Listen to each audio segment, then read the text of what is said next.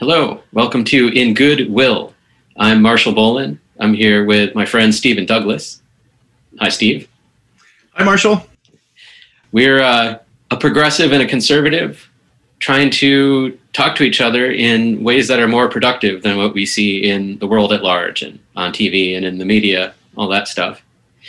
And this episode, we are talking about the topic of sexual ethics. And this is our second attempt to try to do this. Last week, we attempted to talk about this, and we talked for 3 hours, and we both just felt a little unsettled for the rest of the week after that. Maybe we were talking past each other, and it really wasn't that productive of a conversation. So we're going to try again, see if we can do better this time. Yeah, I like how you put that it felt a little unsettling. We did feel we were talking past each other, and I think that this is a very politically and emotionally charged topic, and so it's very easy for us to do that. And yeah, I think because we want to model things well, we want to engage well, it's worth taking another stab at it. I think so. Yeah, if you want to hear some people making some arguments on either side, I'm sure there's any number of podcasts out there, but we're trying to add something that isn't in the conversation yet, something that helps us to hear each other and understand each other more. So let's see if we can get closer to that this week. Yeah, sounds good. Okay, so we got a question from one of our listeners, and we're going to start off the episode reading his question. Daniel says, as a progressive who was raised evangelical Christian, I appreciate and identify with your dialogue quite a bit. I'd be interested to hear more about something Steve mentioned near the end of the episode, that conservatives are worried about losing their religious liberties under the Biden administration. From what I've observed, Biden seems like the most deeply religious president we've had in quite some time, so that comment caught my attention. My first thought is one can be very religious and yet not necessarily have an authentic relationship with God. And I'm not in a position to say that's definitely the case with President Biden. Okay, that's not what I try to mean by that. But that there's a difference between religion and an authentic walking alongside, that we've talked about in past episodes. And so I think the conservative concern, or the conservative Christian concern, is that his interests seem to be divided in that area, that some of his leanings politically would take him away from the moorings or the structures that are generally involved with our understanding of faith and our understanding of the valuation of life. And so one of those areas is on abortion. And so you've probably heard many Catholics, many conservative Christians are almost singularly voting concerning abortion. The reason they vote and who they vote for has everything to do with their stance on abortion. President Biden has committed to reopening and enlarging opportunity for abortion to occur, ostensibly as a matter of women's reproductive rights. And yet conservative Christians and many Catholics would say, but what about the right of the unborn child? And we plan to do an episode on abortion later, and so we can get into that some more. But another concern is that he has mentioned that he wants to celebrate and be inclusive to all people regardless of their backgrounds. And yet he's also talked about removing and reversing Trump's religious exemptions for faith-based ministries when it comes to abortion, protections for organizations so that they're not directly funding abortions, and also when it comes to LGBT, that a faith-based organization or a church might say, hey, that doesn't fit with who we are and where we're heading. And he's saying, no, we need to move those organizations to viewing it this other way. And so it feels coercive. What I'm hearing from you is that the religious liberties concern surrounds the idea of being able to say, no, I don't want to participate in perpetuating abortions. And I have a religious reason for doing that. And so when I'm limited in my ability to not participate, then that crosses a boundary for me. Right. And yes, so that is the concern. So when it comes to sexuality and it comes to the result of that, unwanted pregnancies or whatnot, it feels coercive that faith-based organizations, even churches, may be forced to go along with a political agenda that we don't agree with. Yeah, I don't like that idea. I don't want somebody to be forced to participate in something that they have a strong value against, and I don't want somebody to not be able to practice their religion as fully as they want to. Yeah, I get it. That makes sense.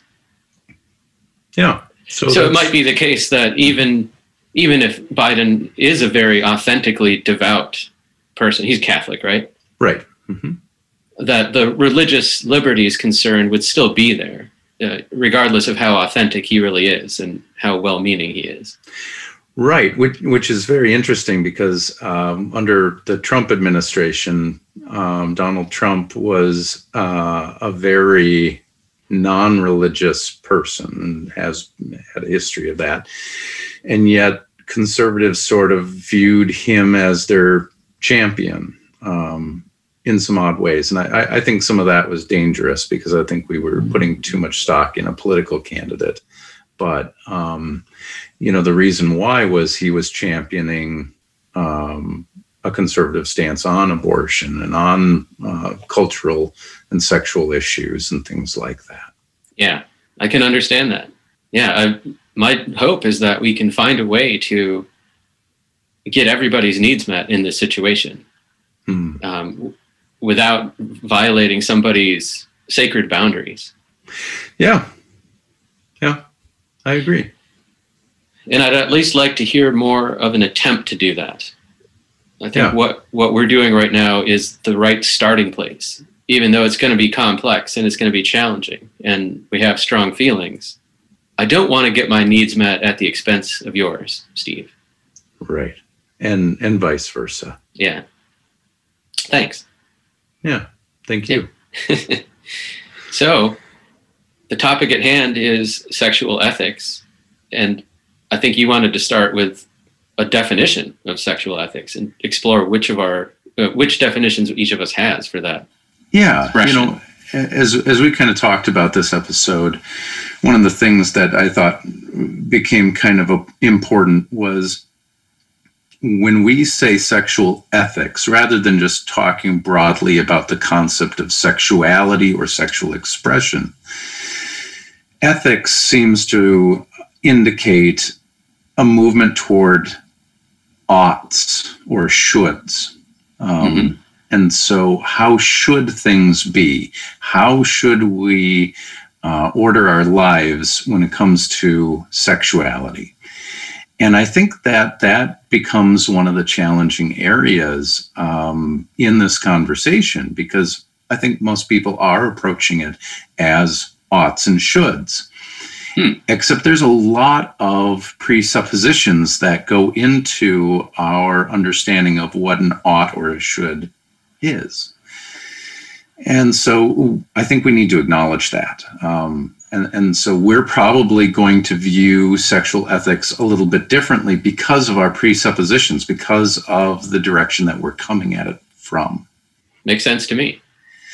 And so I think if we're going to be accurate in defining this, we also need to consider that there's probably a pretty broad spectrum of where people come at this from, where their presuppositions are, and where we find ourselves landing in that. And so I think, we could say very broadly that there is a conservative sexual ethic. And I can't speak for all conservatives because there are going to be atheistic conservatives. There are going to be Muslim or Jewish conservatives. There's going to be, any number of fiscal conservatives. And they may view things very, very differently when it comes to sexuality. Yeah. And then I think you'd probably say on the progressive, or maybe even there's a distinction between progressive and liberal in some ways. And then we've been talking a little bit about Christian ethics and LGBT perspectives on sexual ethics. And so there's a broad spectrum. And those aren't, I don't think you mean to juxtapose those two. Those are just two different approaches that might have some overlap and they might not. They could, right? Yeah. And so all we can do is kind of say, hey, we're coming at this from a particular viewpoint and our own presuppositions. And we need to acknowledge that. And I think when we are having conversations out in the broader culture with other people, especially other people who are coming at it from a different perspective than we are, we need to be open to sort of defining those terms and defining our presuppositions. Hey, I'm coming at it from a conservative Christian perspective. Here's why.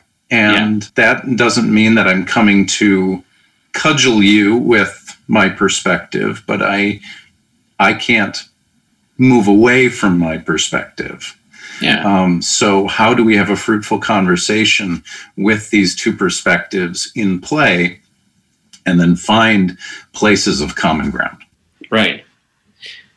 Yeah. Well, I like what you said about not cudgeling. And a lot of my friends and family who are members of the LGBT segment of society, they have their attitudes towards life and towards laws and towards religion, largely as a result of being cudgeled. Mm-hmm.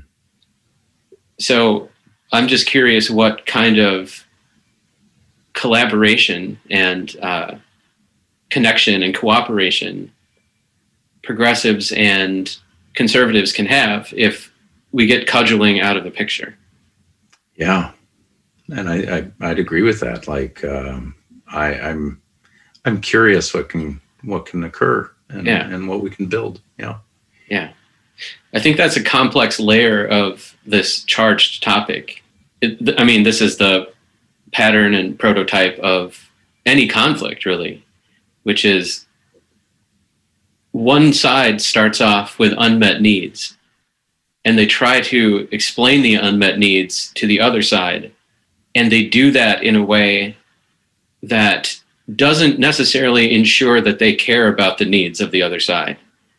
And so now the other side is defensive, and the side that started off with the unmet needs that they want to communicate, they might even start engaging in some dominative behavior towards the other side. And so now we're in a tangled knot because we've got to be able to hear the unmet needs and figure out a way to meet them. And now we've got to hear them on both sides. And we've got to find a way to validate and meet the unmet needs while holding accountable the actions that have been taken by one or the other side to try to get their needs met.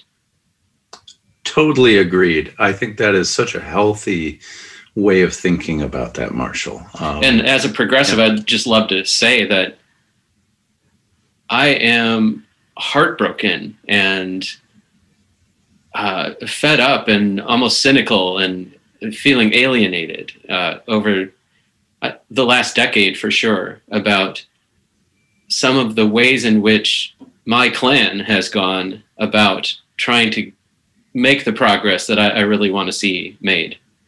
And every day I shake my head and think that that is not a good way to go about communicating your unmet needs. And I used to feel like it was easier to be a progressive, and now I find myself angry at the behavior of people on both sides, but particularly heartbroken to see an increase in coercive behavior and the behavior that I think is not as thoughtful as it could be on the side of the progressives. And, this is one of the reasons I love you, Marshall. I mean, that you're willing to say those things. And I mean that even being able to hear that is very healing. Good. I hope so. Yeah. I want healing. Right. And I want to say similar things back. Like, I'm also heartbroken when I see Christians or I see conservatives sort of beat up on people over sexual ethics or over, where they land. I've had some really good friendships with people who are gay and have really cared about them and still do. And just seeing how they've felt hurt by people in my tribe has hurt me. And so I want to be compassionate because we're talking about real people on both sides. Yeah. And we want to hear each other. Yeah. I would love for people who are concerned about LGBT acceptance, like I am, to understand that complex layer of this situation, that it is possible for somebody to be genuinely caring about you and have a religious belief that maybe doesn't have a good effect on you, but it's not that they want it to have a bad effect on you. I don't know a better way to say it. There's genuine care. Yeah. And sometimes not, but I just want people to know that there is genuine, it's possible.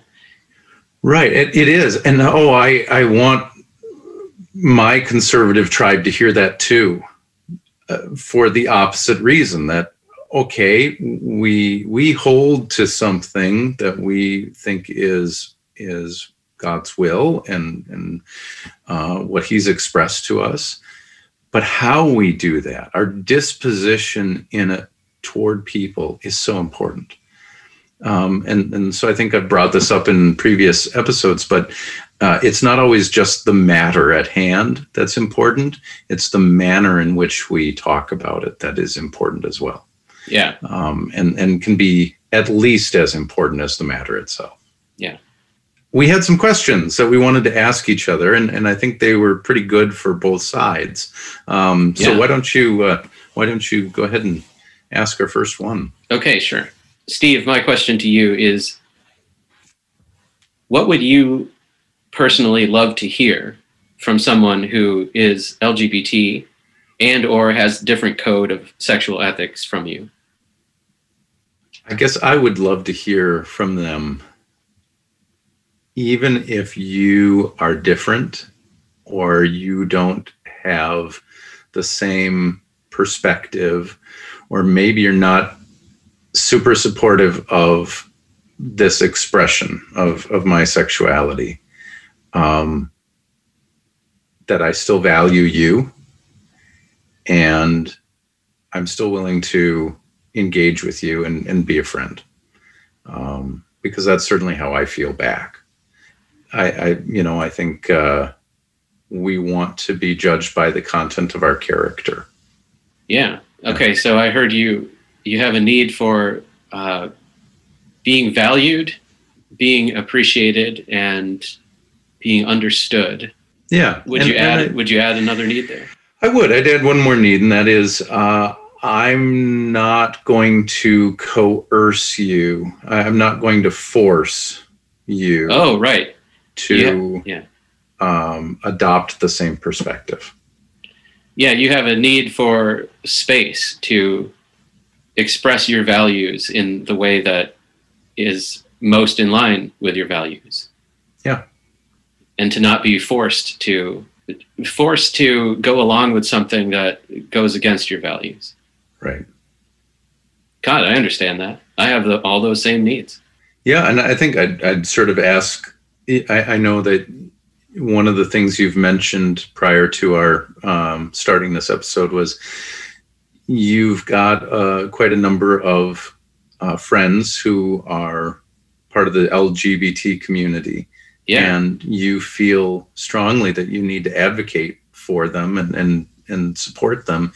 And in this conversation, be a representative of them.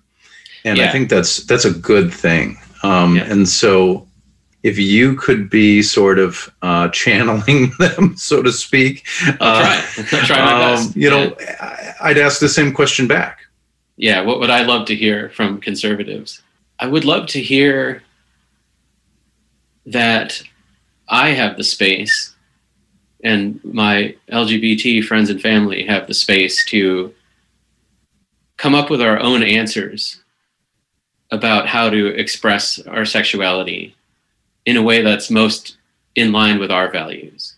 And I would love to hear, kind of like you said, that I can be free from coercion in terms of somebody trying to force me to change my values or force me to hide them.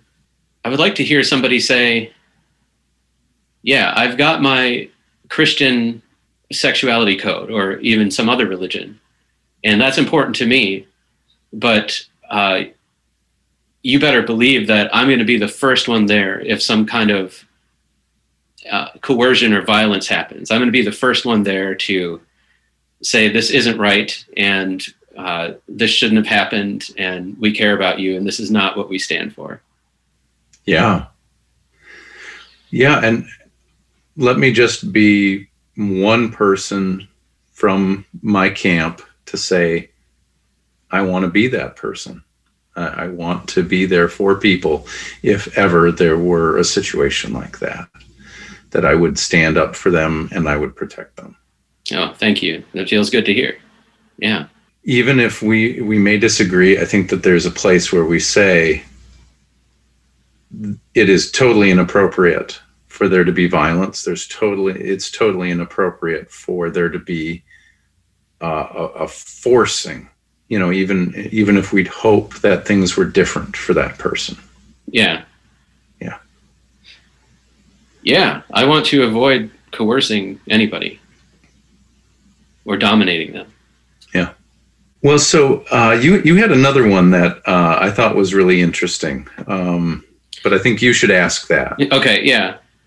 So Steve and I talked about this before we started the session, and the way that I phrased this question, I realized that it's a charged way of phrasing it, and I don't want it to be a gotcha question. I don't want to back Steve or anybody into a corner by asking it this way. But at the same time, I'm trying to give due respect to my LGBT friends and family. And I as I'm having this conversation, I want them to know that I'm approaching this conversation, this problem, non-violently, because I think that that is what is best for everybody involved.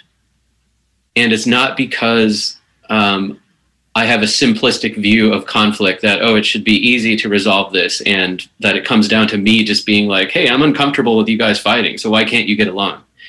It's not like that. And I can imagine when I'm coming at this from a nonviolent angle, that there might be people who feel enraged and they say, hey, you're treating these two viewpoints as equally valid, and I don't think that they're equally valid. So I'm trying to balance all those things, and I want this to be a really realistic, difficult, challenging conversation And if we can model it well, maybe we can actually come up with something useful that maybe our listeners haven't heard before. So my way of phrasing this question is, what human needs of yours, Steve, and or conservatives, aren't met when LGBT people are regarded the same as straight people? Yeah, and like you mentioned, when I initially read that question, it did kind of take me aback a little bit, because I did feel like it felt a little like a gotcha question, but I know your heart, and I know that that's not your intention toward me. But as I mentioned when we talked about it, like if two people were to enter into a room that didn't know each other and sit down from two very different perspectives, and one person asked this kind of question of the other, I think it would cause instant defense. I think so too. And either a fight or flight response. But I know your heart, and so I want to answer that in goodwill. And I would say it really depends on what we mean by the same. So first of all, I would say I want LGBT folks to be treated as equal people, that they have rights, that they are viewed as important, that they have a place in this world to engage in life and thriving and fruitfulness, and that they feel safe and protected and cared for by humanity around them. So all of those things, that they are also image bearers of God. And so therefore I view them as existentially sane. Okay. In that sense. Yeah. What I think conservatives are saying is we draw a distinction in acts, in what people do or what they believe. And in that place, we would say we don't agree that all things are equally valid or same. Just as you mentioned before, some people would say these two things aren't equally valid. And conservatives would say the same thing back. As far as my human need, I mean, I want them treated the same. And in fact, that is part of my human need, is that all people are held up and esteemed well. At the same time, there'd be a place where we'd come to a place of disagreement over how we express ourselves, how we live, how we act. And there's a place of disagreement that I'm not sure that we can truly get past. But what we do with that then becomes important. Yeah, I guess in this conversation so far, I'm not sure where the friction comes in. I get that it would come in your church, and we can table that. That's a whole complex layer. Where I'm concerned about LGBT friends and family not feeling equal and not feeling regarded the same is in the public sphere. Sure, and in the public sphere, I want them to be treated generally the same. Now, I'll be honest, I and other conservative Christians don't view marriage equality highly. I mean, again, that's that question of how we view things and our perspectives being different and not everything being equally valid. And so we would say marriage is confined to a very distinct definition of, and so this is the definition we're holding on to, and other expressions around that are not the same. Right. And that's where we get into friction, I think, because then when we talk about marriage, we also are talking about rights under the law. Right. I once had a conversation with an organization for LGBT rights. This was prior to the Supreme Court case that Obergefell. And one of the things they said was, when we have a long-term partner or lifelong partner, when we go to the hospital because one of us has been hospitalized for disease or whatever. Oh, right. That we can't go and talk about the DNR with the doctors, or we can't go and make a decision about what's going to happen with their medical history. And then their family members who may not be supportive of the relationship come in and make completely different decisions, things like that don't feel just or right or fair. And I say, yeah, that's a very real and valid issue.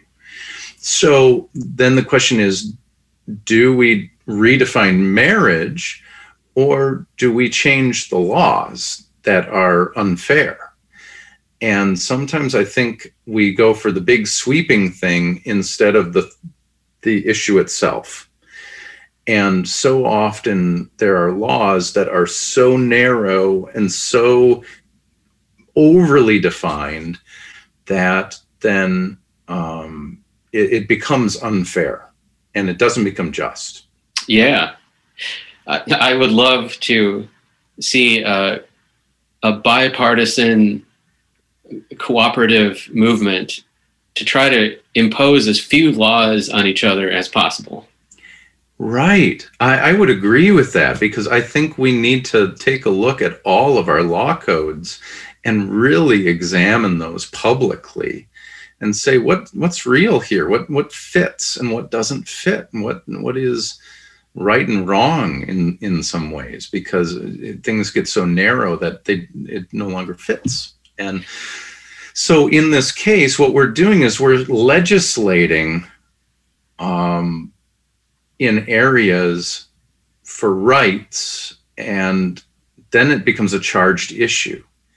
Yeah. Because then you're saying, hey, you don't see me the same as you, and therefore you're taking rights away from me, or I don't feel like I have equality under the law.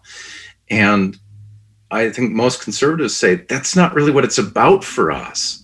It's about, how do we define marriage? What does God say is valuable, and what do we want to hang on to from the past that we value? And we feel like so much is heading away from us so rapidly as a society, and we're being forced to come along for a ride we don't want to go on. Yeah, I get that. I don't want anyone to be forced to go on a ride that they don't want to go on. Although I don't really mean that in an absolute sense. I mean, I have been forced to go on rides that I didn't want to go on, and then I was happy that somebody, pushed me to go on the ride. But it depends on the type of pushing. If it's coming in from a loving manner from somebody who, I don't know, I'm thinking about kids who were older than me when I was younger that I looked up to, and they dared me to do something, or they kind of used a little bit of peer pressure, but I also felt that they respected me. I felt like that was a growing opportunity. So I didn't feel quite right about saying as a general statement that no one should ever be pushed to go along with something they don't want. And I don't mean to imply that it applies to you in this particular conversation. I think there are layers of complexity. And I think that if we're honest, when we get into shoulds and oughts, we would say, hey, you should see things this way. Yeah. And here are my presuppositions as to why. Yeah. And so I'd like you to see things this way, and I want you to shift. Yeah. I want you to come this direction. Yeah. And somebody might say, no, I don't want to see that, and might even say it a little bit more forcefully than that. Yeah. But generally, we don't want to coerce people through law in order to violate their consciences. Right. What I think I agree with that. I would say. Yeah, and I do feel like something that maybe there should be more space for in our society is to say, hey, I want you to shift. Like, I think that's okay to have a conversation. Like, you and I are friends and we want each other to shift, and we're engaged in a meaningful conversation about it. And I don't want to be coddled, and I don't want to coddle you. But at the same time, it's helpful for us to become aware of how far we can go in debate mode and when it's necessary to shift into conflict resolution mode. Yeah. And I think that takes some skills. It does. That a lot of people haven't been encouraged to develop. Agreed. That's a main tenet of my beliefs nowadays. Is that we need to encourage people to know where that line is, to see when debate is useful and when conflict resolution is useful. Right. And I'll just say, one of the things that I've been learning more recently is you often can't see that line through social media. Oh, very good point. Very, very good point. Yeah. So you can try to convince, you can try to debate, but the reality is most people just throw memes at each other, and it's not helpful. And then you've done damage that you didn't even realize you've done. Absolutely. Yeah. Yeah, I've been spending more than 10 years testing out how can you be in conflict resolution mode on social media. And I feel like I've learned a lot from the testing, but it's brought me to a place where I just want out. I want out of the game. If I didn't have a personal business that I was trying to build, if I hadn't been given so much advice on how helpful social media is for that, I would love to just unplug and have some phone calls with friends or stop by a friend's house and have dinner with them. And I think that's an important point too. So I would just encourage our listeners, rather than trying to engage in debate or in trying to convince somebody who is on a different page on social media or through some written communication, our society just doesn't work that way very well anymore. I have valued that. I value debate and even written debate, but I sometimes think I'm a product of the 1920s rather than same here, 2020s, Yeah. And so, but I think sitting down with somebody, even somebody who doesn't see things the same way, over a meal or a cup of coffee and talking about it is better, far better. Because you can see the other person's expression and you can see where something's shifted or it didn't land the way that you had hoped it would, or, any number of those things. And then sometimes you need to go into conflict resolution mode or just go, you know what, I overspoke. I need to apologize. There's so much that is conveyed through things other than just our words. It can be a tone of voice, it can be body language, it can be verbal clutter where when you hear somebody else say and that they're thinking about it, it humanizes them as opposed to something that they've edited a few times and projected their most pure and beyond reproach version of. Sure. And I'd also love for listeners to think about the relevance of this analogy. So we all think terrible thoughts about each other when we're on the road. And that makes sense. We're in a, self-preservation mode, and there's high stakes if somebody behaves badly on the road. But just doing a thought experiment, like if somebody drives in a way that I don't like on the road, I've got an image in my mind of who that person is, and I have this story built up of all the nasty things and that they do and they believe, and they're just the worst human. And I would feel differently if that person, pulled up next to me later at a stoplight and it was somebody who I know to be a sweet person. Maybe it's your grandma or somebody from your church or something like that. Even though I can still be disappointed, like, why is she driving that way? I would feel so much differently now that I know the story of that person. And I think that when we're online, when we're in social media, the same thing is happening, that we're in our cars, so to speak. And we should find better opportunities to get out of our cars and talk to each other. I love that. I love that analogy. It's kind of like that whole echo chamber thing. If we only enclave with people who think exactly like us, we are not going to listen very well or have tolerance for a differing viewpoint, or be able to have a meaningful back and forth with that person. Yeah. And some people say, well, I'm just fine with that. Leave them be. I'm just going to do my thing. Sure. But eventually that leads to a place where we have to engage. And then can we do so in helpful ways, or do we just do so in a way that makes everything break down? Yeah. Well, Marshall, I just really want to thank you for this conversation. I think it was really helpful for us to be able to talk about some of these things. I know that there's other things that we could probably dig into in this episode, in a future episode, but I really just enjoyed this, and I'm very thankful for your perspective and your kindness. Hey, likewise. I feel much better about this attempt to take a stab at this emotionally charged issue. And I hope our listeners found something of value. Maybe there's some clues in what we've offered towards a path of peace and better understanding. Amen. Okay. See you next week.